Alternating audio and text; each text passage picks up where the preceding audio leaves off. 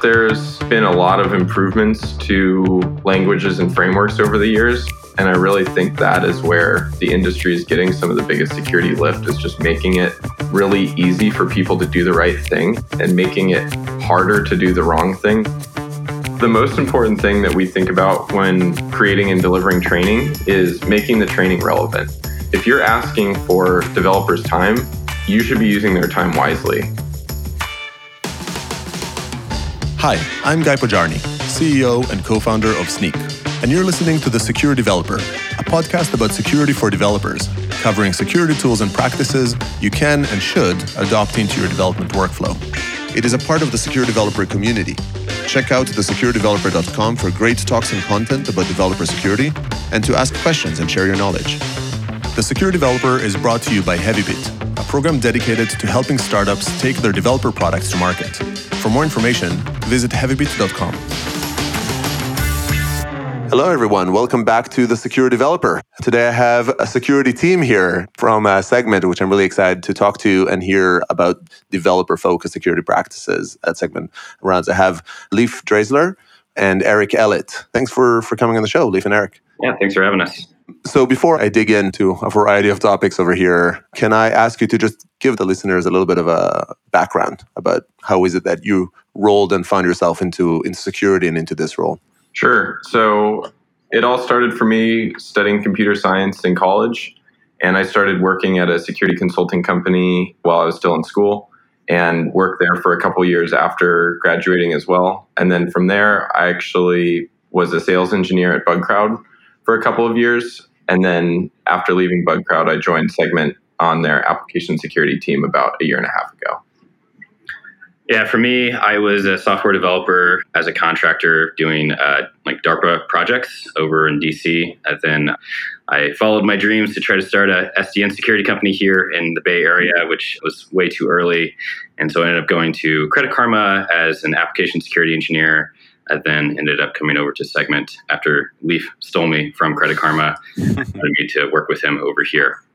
Very cool. So I guess you both came into AppSec, I guess, a couple of companies ago, or sort of, 2-3 companies ago, although specifically AppSec role, it sounds like, Leif, at least for you, and is like it was from an SE, from a sales engineer dealing with security, more in sort of the bug bounty side, to now switching to AppSec itself.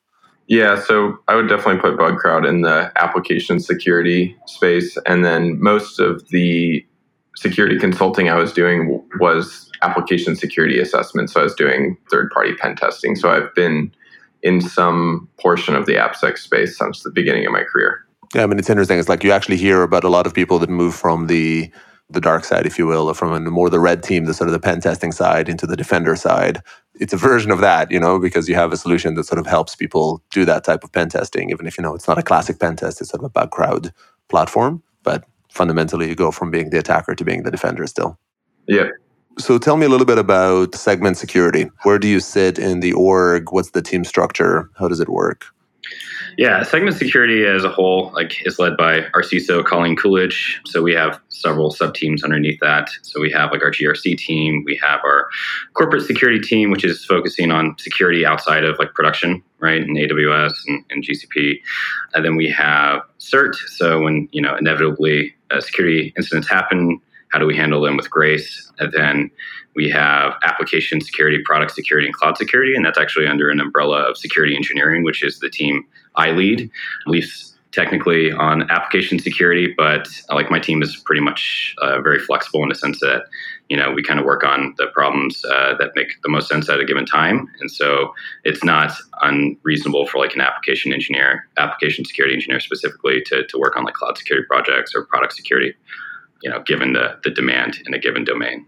So it's a security engineering group. That's sort of the title of it. And is that title more sort of inspired, if you will, by the people inside of it, or that it's working with engineers? Yeah, I think we just put a title on there just because we didn't want to silo the teams too much. I think it's a little too early for us to do that. Granted, we have 5 people on our team, and so having hyper specialization per team is just it's just too early. And we also believe pretty heavily that to be good at application security or cloud security, it requires kind of a foundational understanding in the other domains. And so, it's great to just be under security engineering umbrella. And again, like I was mentioning earlier, being able to, transition and put engineers where it makes the most sense given, the problems that we're facing at any given time or quarter. Got it. I think part of it also is to capture the idea that we do expect the people on our team to be software engineers at a certain level. And so software engineering and security engineering aren't that different. Obviously, there's specializations, but we're still writing code. We're still deploying stuff. We're still working directly with software engineers. And I think the security engineering title does a good job both encapsulating that work as well as Eric said, kind of creating an umbrella for product security, cloud security, and application security all under one org group. Cool. And does the security engineering group also own and operate these tools, basically like an engineering group inside, like internal tools or the platform storage? How does that work? It really depends on the type of tooling, right? Like we're trying to figure out, for example, right now, like where do things such as like the WAF live? Yes, like it makes sense for us to be there for like the tuning and like to put the rules in to ensure that like we're actually being effective there. But like the operational side, I think our SRE team would feel more comfortable owning that. So it just really depends like per tool where like things would fall ultimately based off of like who's the best person to handle a given aspect of a given tool. So operationally for the WAF, it's definitely SRE, whereas maybe the tuning and ensuring that like, the rules actually make sense is more on the AppSec side. Yeah, it makes sense. I guess these are the tricky questions, right? And those elements you work. Yeah. It's between sort of the expert center and the people maybe dealing with operating tools day to day. Those types of things that always vary. And I think just having those candid conversations with the other directors or the other engineering leaders in the org to figure out like who is best suited to manage, that different aspect of the tool is always typically what we do. Yeah, sounds right. So that's actually like a good tee up indeed on, like how does your group, be it security engineering and maybe specifically application security, work with the engineering team? It sounds like it's not a part of the same org. What's the kind of high level ratio, would you say, that you have of, security engineers to engineers on the regular R&D side? I think it's roughly about 5 of us to around 100 engineers. And then security as a whole, which also includes IT, is about 15. Okay, that's actually a pretty good ratio. I mean, as compared to a lot of companies we talk to, that's sort of a high level of investment for those components. And how is the affiliation? Is it still like one team, application security, you work with the entirety of the engineering organization, or is there some lower level partnering, right, of working with this group or the other of the engineering org? Similar to what Eric said earlier, it really just depends quarter to quarter, like what the most high priority projects are for both engineering as well as security. And we get called in to consult on pretty much every project, but we may not have a super hands-on part of it. And then other projects, it may be a formal partnership where we're both contributing equal amounts of work. So an example of that is we added MFA for our customers last quarter. I did almost all of the back-end work, and then an engineer, Kat, from our enterprise core team, she did most of the front-end work. And so that was kind of a shared responsibility delivering that feature. So that would be a very high-level involvement from us, but it really varies project to project, quarter to quarter.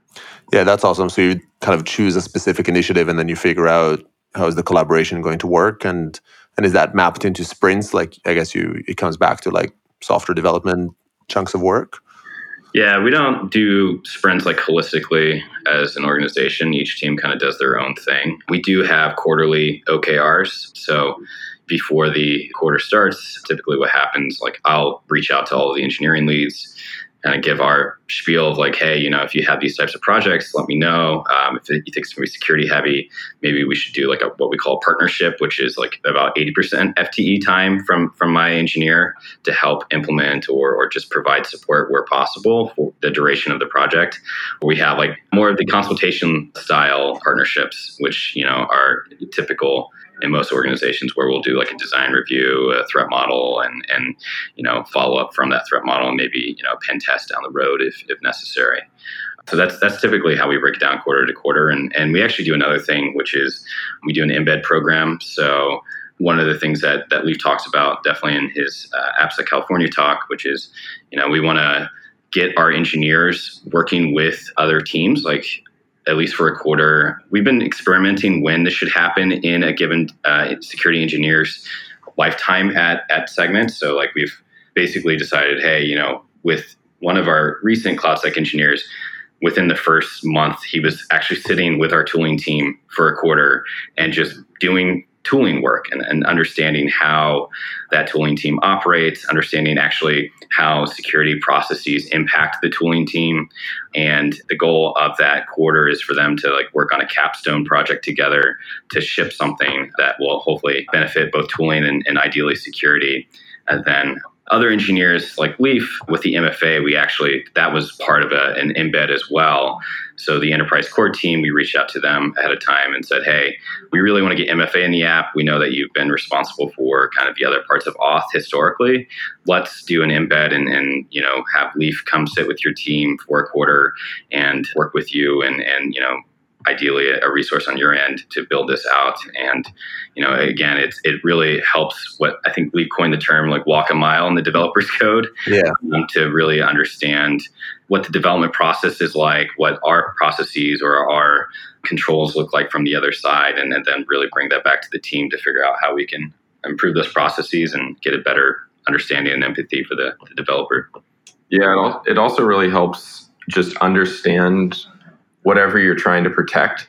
And so if there's ever a question by somebody else on our team or CERT or somewhere else within engineering, and they have questions about what is our authentication flow, I can walk anybody through that whole process because I made so many changes and modifications as we were rewriting an older service as well as adding MFA at the same time. And so having that knowledge within the security team and not having to rely on an external team to answer questions about something that's as important as authentication, I think is really, really valuable.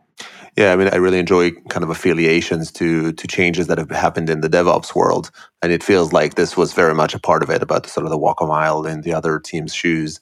But it sounds like it also goes hand in hand with your commentary at the beginning around the team being engineers, because you can only do this if the team is indeed capable of acting as an engineer inside that engineering team. If you bring somebody that doesn't have that sort of sense for what code is, and sort of how do you do that software development process, then I guess you're not as able to do it. Do you do a little bit of the other way around? Have you considered taking an embed from the development team and having them walk a mile in the security engineer's shoes? You're blowing our cover here, because one of the things we wanted to do was get people comfortable with the security embed, then kind of flip the script, which is hey, how about you come on the security team and again, exactly what you said, walk a mile in our shoes and maybe get some empathy from a security perspective and understand what we have to deal with on a cross-functional basis. And also just given that they are developer powerhouses, they can probably build, some really fancy and pretty tools for us in the meantime as well. So, and I think a lot of this is, I know a lot of people hate the term DevSecOps, and that's okay. You can hate the term, but I think that this is kind of what the goal of DevSecOps should be, is similar to DevOps, where you have operations people learning how to code, and now everything at Segment is infrastructure as code, and you have developers that are running their own services built on top of the building blocks provided to them by the foundational teams at Segment. I think it's just about becoming a more well-rounded engineer, and whether you're a foundation person or a developer or a security person, you need to know at least a little bit about all of those other aspects, because it's just part of delivering quality software in 2019. Is you need to know enough about the whole stack of your application, and part of that is knowing how to keep it secure. Yeah, makes perfect sense. Yeah, I think it's similar to how developers have just adopted reliability in general, right? Yeah. How do we get them to adopt security as part of how they have adopted reliability over the past few years with the services that they've been deploying? So let's get philosophical here a little bit and sort of say, okay, so we talked about the org and about embed and about sort of exchanging people and getting exposure, maybe a bit about the skill set. How do you operate, not from an embed or from a security capabilities built into the product, but these security controls around? What are some of the sort of the principles or the guiding lines that you use when you go to consider a new security control, a new security program, and try to get developers to be engaged with it? I think the first thing is, would this tool actually be used by the developer? I mean, I think answering that question as quickly as possible is the quickest way to de-risk any control or any vendor that you're going to use. If it's something that has, an awful UI or awful just usable or awful from a usability perspective, developers aren't going to use that. And ideally, like you always want to see if they have an API where you can maybe build or extend the tooling. And so I think really the first thing is just get the developers part of that eval process for any vendor that you're looking at or any control that you're going to implement, because they're ultimately going to be your users at the end of the day. And so just like product, we don't develop product without having user input. We shouldn't be developing security features without our users who are, the developers' input during that process. That makes tons of sense for me. You bring them in, and I love the customer centricity. In this case, the customer being your developers. I know, Leif, I heard you refer to this notion or like make some quote around making it easy. Make it easy for someone to write secure code, and you'll get secure code.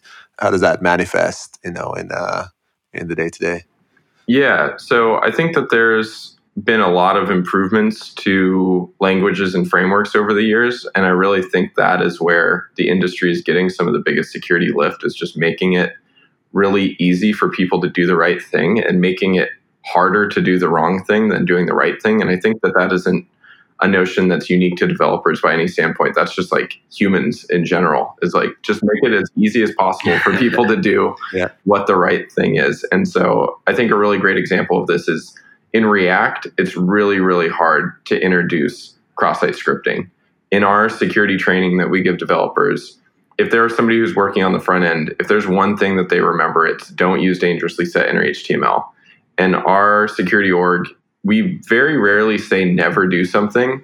Dangerously set inner HTML is one of those things. And even before any of us got here from the security team, just because our developers had made the choice to use React because it was easy to use and cool, and Facebook built it, and a bunch of other more valid reasons from a development standpoint, we've only had a few instances of cross-site scripting. I think it's like less than 5 in our app, like ever. Yeah. And compare that to somewhere else that isn't using React and is having to remember to escape user input every single place in the app. It's like that is so much harder than just using React and not using dangerously set inner HTML. And so I think that's a really good example of an instance where it's just been very easy to write good code. Yeah, and I guess we're all humans, eh? We're lazy. At the end of the day, the path of least resistance is the one that's going to prevail. So might as well make that the secure path. Yeah, we also kind of adopt that ourselves. I mean, at least the dangerously set inner HTML, I love the fact that like dangerous is in the name. Like we use Terraform for most of our infrastructure here at Segment, including like S3 buckets, and like our public bucket module is like dangerously public S3 bucket. Right? And so like people, when they're using that, they're like, okay, maybe I should think about this a little bit more. And we try to adopt that where possible, just because I think it does definitely send a signal as well. Yeah, it definitely makes somebody think twice about like, is this actually what I want to do? Yeah. And sometimes it is. Like sometimes it does make sense to have a bucket be public and we have, just static assets or something like that that's just getting loaded on our public web page. But anybody who even remotely follows InfoSec news knows that many times the bucket should not have been public. So yeah. I think any signal that you can send to like a developer who's probably done like the 15th code review that day, or looking at something and they see something like dangerous, they're like, oh, maybe this is something I should actually pay attention to a little bit more versus, hey, this is just an S3 resource that, they're using. It also makes it a lot easier for a developer who's more junior. And, we don't expect every developer to be a security expert. We expect them to try, and we expect them to ask more senior people on their team or people from our team for help. But having flags like this, like even somebody might be their first software engineering job, they can see that something says dangerous. And I think that'll even trigger something for a brand new dev. Like, hey, maybe I don't want to be using something dangerous. Yeah, indeed. So switching kind of, maybe into education, when we talk about sort of making security experts out of these developers, and, at the end of the day, there's only so much, we can become experts in. Developers are heavily overwhelmed today with information. I know you've invested a fair bit in training and educating those developers on the important parts of security. Tell us a bit about this. How do you go about building some of these security perspectives in your dev teams? Sure. So the most important thing that we think about when creating and delivering training is making the training relevant. And so if you're asking for developers' time, you should be using their time wisely. And so when developers start at Segment, they go through a 2-part training. The first part is thinking like an attacker, and the second part is secure code review. And in the thinking like an attacker training, all of the examples that we talk about are things that we've had submitted to our bug bounty program, or things that we've gotten in pen test reports, or things that we've found internally.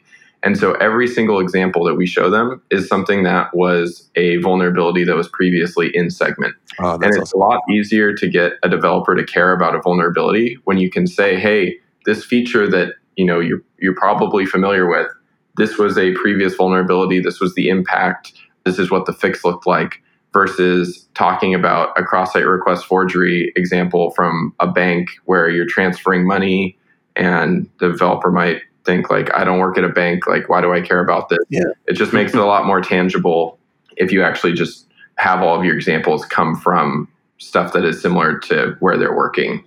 And then the follow-up to that is we teach them how to use Burp Suite with the OWASP Juice Shop project, which is our favorite vulnerable web app because it's written in Node and Angular, and it's a single-page app. And the tech stack isn't exactly the same as Segment, but it's pretty close. It's definitely close enough that when we show them the architecture diagram, developers understand like, hey, this is like pretty close to what Segment looks like.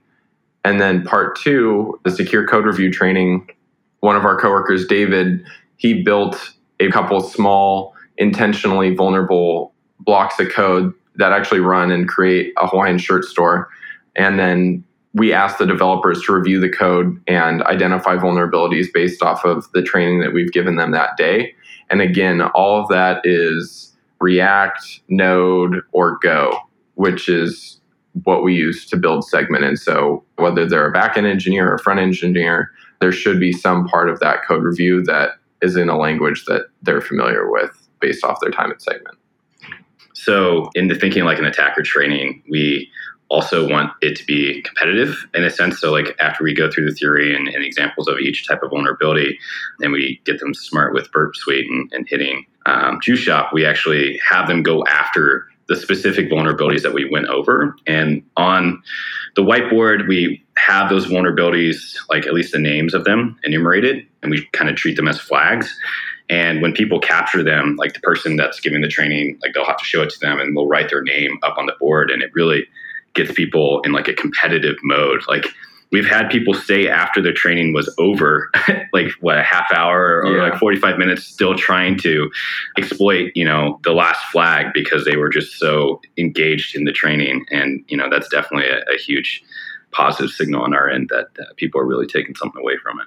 Yeah, it's also just a great way to meet new developers. So we try and give this training within somebody's first month or so of them getting to Segment. And for a lot of these developers, this might be their first interaction with us as a security team. It might be their first interaction with a security team ever. Maybe this is their first job, or maybe their previous company didn't have a security team. And so we think it's really important that they have a positive experience with us from day one, because a lot of how we're effective as a security team is relying on developers letting us know when they need help. And so they're the ones that are letting us know that, hey, I need a design review, or, hey, maybe I've identified something and I'm not sure if this is a vulnerability or not, but I just wanted to let somebody know. None of that stuff works, and you can't rely on that if you don't have the kind of relationship where developers are encouraged to come and talk to the security team. Yeah, it sounds amazing. Like, I absolutely love the idea of using code that you relate to, and like the fact that that's vulnerabilities, historical vulnerabilities, is sort of especially resourceful here and innovative. Probably kind of required a good chunk of effort, right? Because you have to sort of sift through those and explain them as well in a way that is manageable. But I guess on the flip side, you get something that is much more attached, much more relatable to their surrounding. And I also love how it's all coming together around, I think a lot of the overlaying theme here is around good interaction, good, healthy people interaction, whether it's the embed, whether it's the skill set, whether it's, that good initial relationship with them, very much about positive security. And unfortunately, not yet super prevalent in our industry of security. I do think that is changing. I think that historically that probably hasn't been super common, but I think there's kind of a new wave of security teams that understand like this is really the only way to get stuff done, especially in an instance where you're at a company with a microservices architecture and every developer is pushing code tens of times per day. Is like you can't review every single pull request. Like we're not pair programming with every single developer. We just have to give them the training and resources and teach them security judgment, which is a term that I stole from a Netflix presentation a couple of years ago at AppSec California that I just absolutely love. And it's just the idea that, even if you're not a security expert, you should at least know when something looks off or, maybe something doesn't seem like the right way to be doing whatever you're trying to accomplish, and just let us know. And we're always available to come and help out. Yeah, that's awesome. I'm fortunate enough to run this podcast and have, see some, like yourselves, people that are at the forefront here and talk about it. I very much hope that this is a trend, versus an echo chamber. But I think over time, it's a must, as you point out, right? Software is accelerating too much and getting too complex for anybody from outside to secure it. I guess on that note, we talked about education, we talked about engagement with the team. When you talk about this notion of positive, I know you've done some things to celebrate successes. Can you give us a couple of examples of when somebody does a good thing around security? How do they you have some stickers? I remember some mention of a crown. Yeah, the stickers actually come out as part of our training. So when you complete the training, we have like this Hackerman sticker that is like this online meme that we use quite a bit in the training itself, so that people can kind of show like, hey, I did the training. Another thing that we've started, and I'm actually presenting at OWASP next month at Uber, I think, which is the leaderboard. So like it's effectively this gamification platform that we built that, celebrates those small wins that people have. So like when people come to you and say, hey, I think I noticed this issue, or I noticed maybe some PII in this log, how do we recognize those small wins, right? And so this leaderboard is basically this UI. I really got enticed by Halo 2 and kind of the notion of like a matchmaking back when I was in, I think, high school or middle school, and like how people can be, ranked. And so basically what happens is when you do these small things, we'll recognize you and you like gain experience points. So everyone starts off at level 1, and you'll get like, depending on the type of thing that they've done, you'll get like 15 experience points or 25 experience points. And when you get 100, you go to level 2, and it posts like all the great things that people do every Friday in our security Slack channel, so that, people, not just the people that were part of that interaction, like the security team and the developer, but, even like the VP or the CTO or people that are like higher up can say, hey, this individual has, done all of these great things this past week or like this past month. You'll just see like that recognition happening in the security channel overall. That's awesome. What types of actions do they get points for? So like we have vulnerability management program here, like most people, and we rate our vulnerabilities. So like if you find a P1, we'll give you 100 points, right? Like if you go out and actually find these things, it's like 100. So that like P1 is like the worst type of vulnerability. If you fix it, we give you 50, because fixing could have been because we assigned you a vulnerability to fix. But like people that are out there proactively finding these things, like we give you 100, and that's like automatic level up. Or, if they just, we have like kind of a catch-all, like went above and beyond for security. So if they ask someone to badge in, this isn't even just for engineers. Like our salespeople are on this board, and that's typically because they've asked someone to badge in that was maybe trying to tailgate. And another thing that we've done with this is also open it up to other people. So like this is not just security giving these points. Like we're not always around to watch people tailgate. So we've had other people that are not security engineers or on the security team, submit these points through the Slack command that we have. And so, we were just really trying to build a culture of people recognizing each other for, doing awesome security things. That's awesome. I still think stickers are good as well, even if they're just from the training. I think you also showcase that it's important, but I very much love the leaderboard and those results. Before we're sort of getting to the tail end of the podcast, can you just kind of rattle off a little bit of some of the tools of choice that you have today in your stack for people to consider? Sure. So as listeners of the podcast might guess, we are SNCC customers. And I think the way that we introduce SNCC does kind of do a good job of encapsulating a bunch of the stuff that we've talked about. And so when we were evaluating SNCC, as Eric said earlier, any tool that we buy, we want developers to be able to use because we want them to be able to take control of the security of their services. And so when we were doing our evaluation of SNCC, we partnered up with our growth team to integrate it with some of their repositories and get feedback on the tool, accuracy, usability, et cetera. And once they said, hey, this looks pretty good, we added it to a couple other repositories.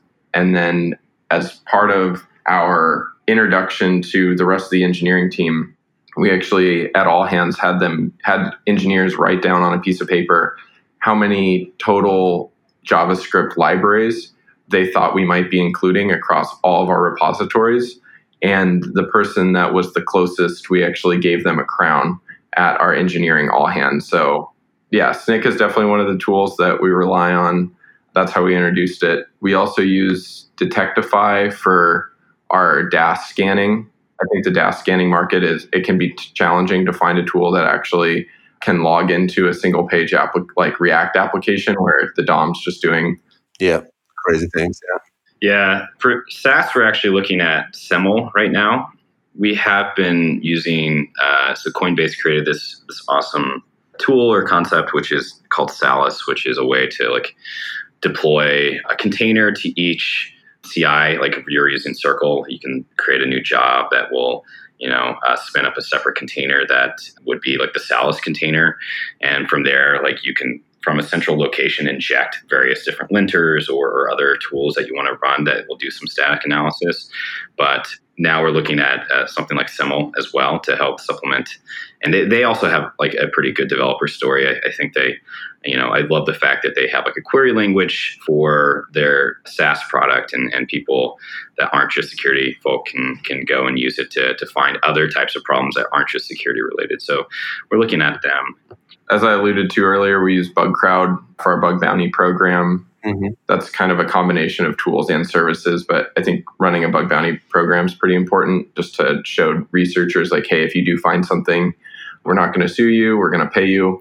So, please be responsible and tell us about anything that you might find. We're looking at Asset Note. That's another tool that we're evaluating. They're in the asset discovery space. So something that will go out and look for internet-facing assets and try a variety of tools and techniques from the bug bounty world. So some of the co-founders of Asset Note were really successful bug bounty hunters. So it'll scan your external resources and see, okay, hey, can we do subdomain takeovers or things like that? So that's a tool that we're pretty excited to use in the future. Very cool. Well, thanks for sharing. I think that's very useful to sort of hear the vetted set of tools around. So I guess before I let you go here, I like to ask all of my guests one last question, which is if you have one pet peeve or key advice that you would like to give a team that is looking to level up their security caliber, what would that be? I don't really know if it's a pet peeve, and I think it should be relatively obvious from the rest of the podcast, but be friends with people. People are way more likely to do the things that you need them to do if they like you. And so much of security revolves around getting other teams to do work because they have domain expertise that you don't, and you need their help to improve the security posture of your company. And so do everything you can to build really great relationships inside of your organization. Yeah, I think the one thing is definitely try to do the investment in building out quality where you have the most face time. So with your engineers, so training, for example, it's paid us back in spades, I think, the amount of value we've gotten out of it. Yes, we could have gone down the automated route or a video route, but the amount of time that we have spent making that training awesome has definitely outweighed the amount of time we would have had spent dealing with the vulnerabilities or issues that would have came up if we didn't spend that time. So cool. This is also a good time to mention that if you want to join this very forward-looking team here, you can check out some of the job openings that this Segment team has on segment.com/jobs, especially in the San Francisco area, but it seems like across the US as well. So thanks a lot, Leif and Eric, for coming on the show. This was excellent. Yeah, thanks for having us. And thanks for everybody tuning in to the show, and hope you join us for the next one. That's all we have time for today. If you'd like to come on as a guest on this show or get involved in this community, find us at thesecuredeveloper.com or on Twitter at thesecuredev. Visit heavybit.com to find additional episodes, full transcriptions, and other great podcasts. See you next time.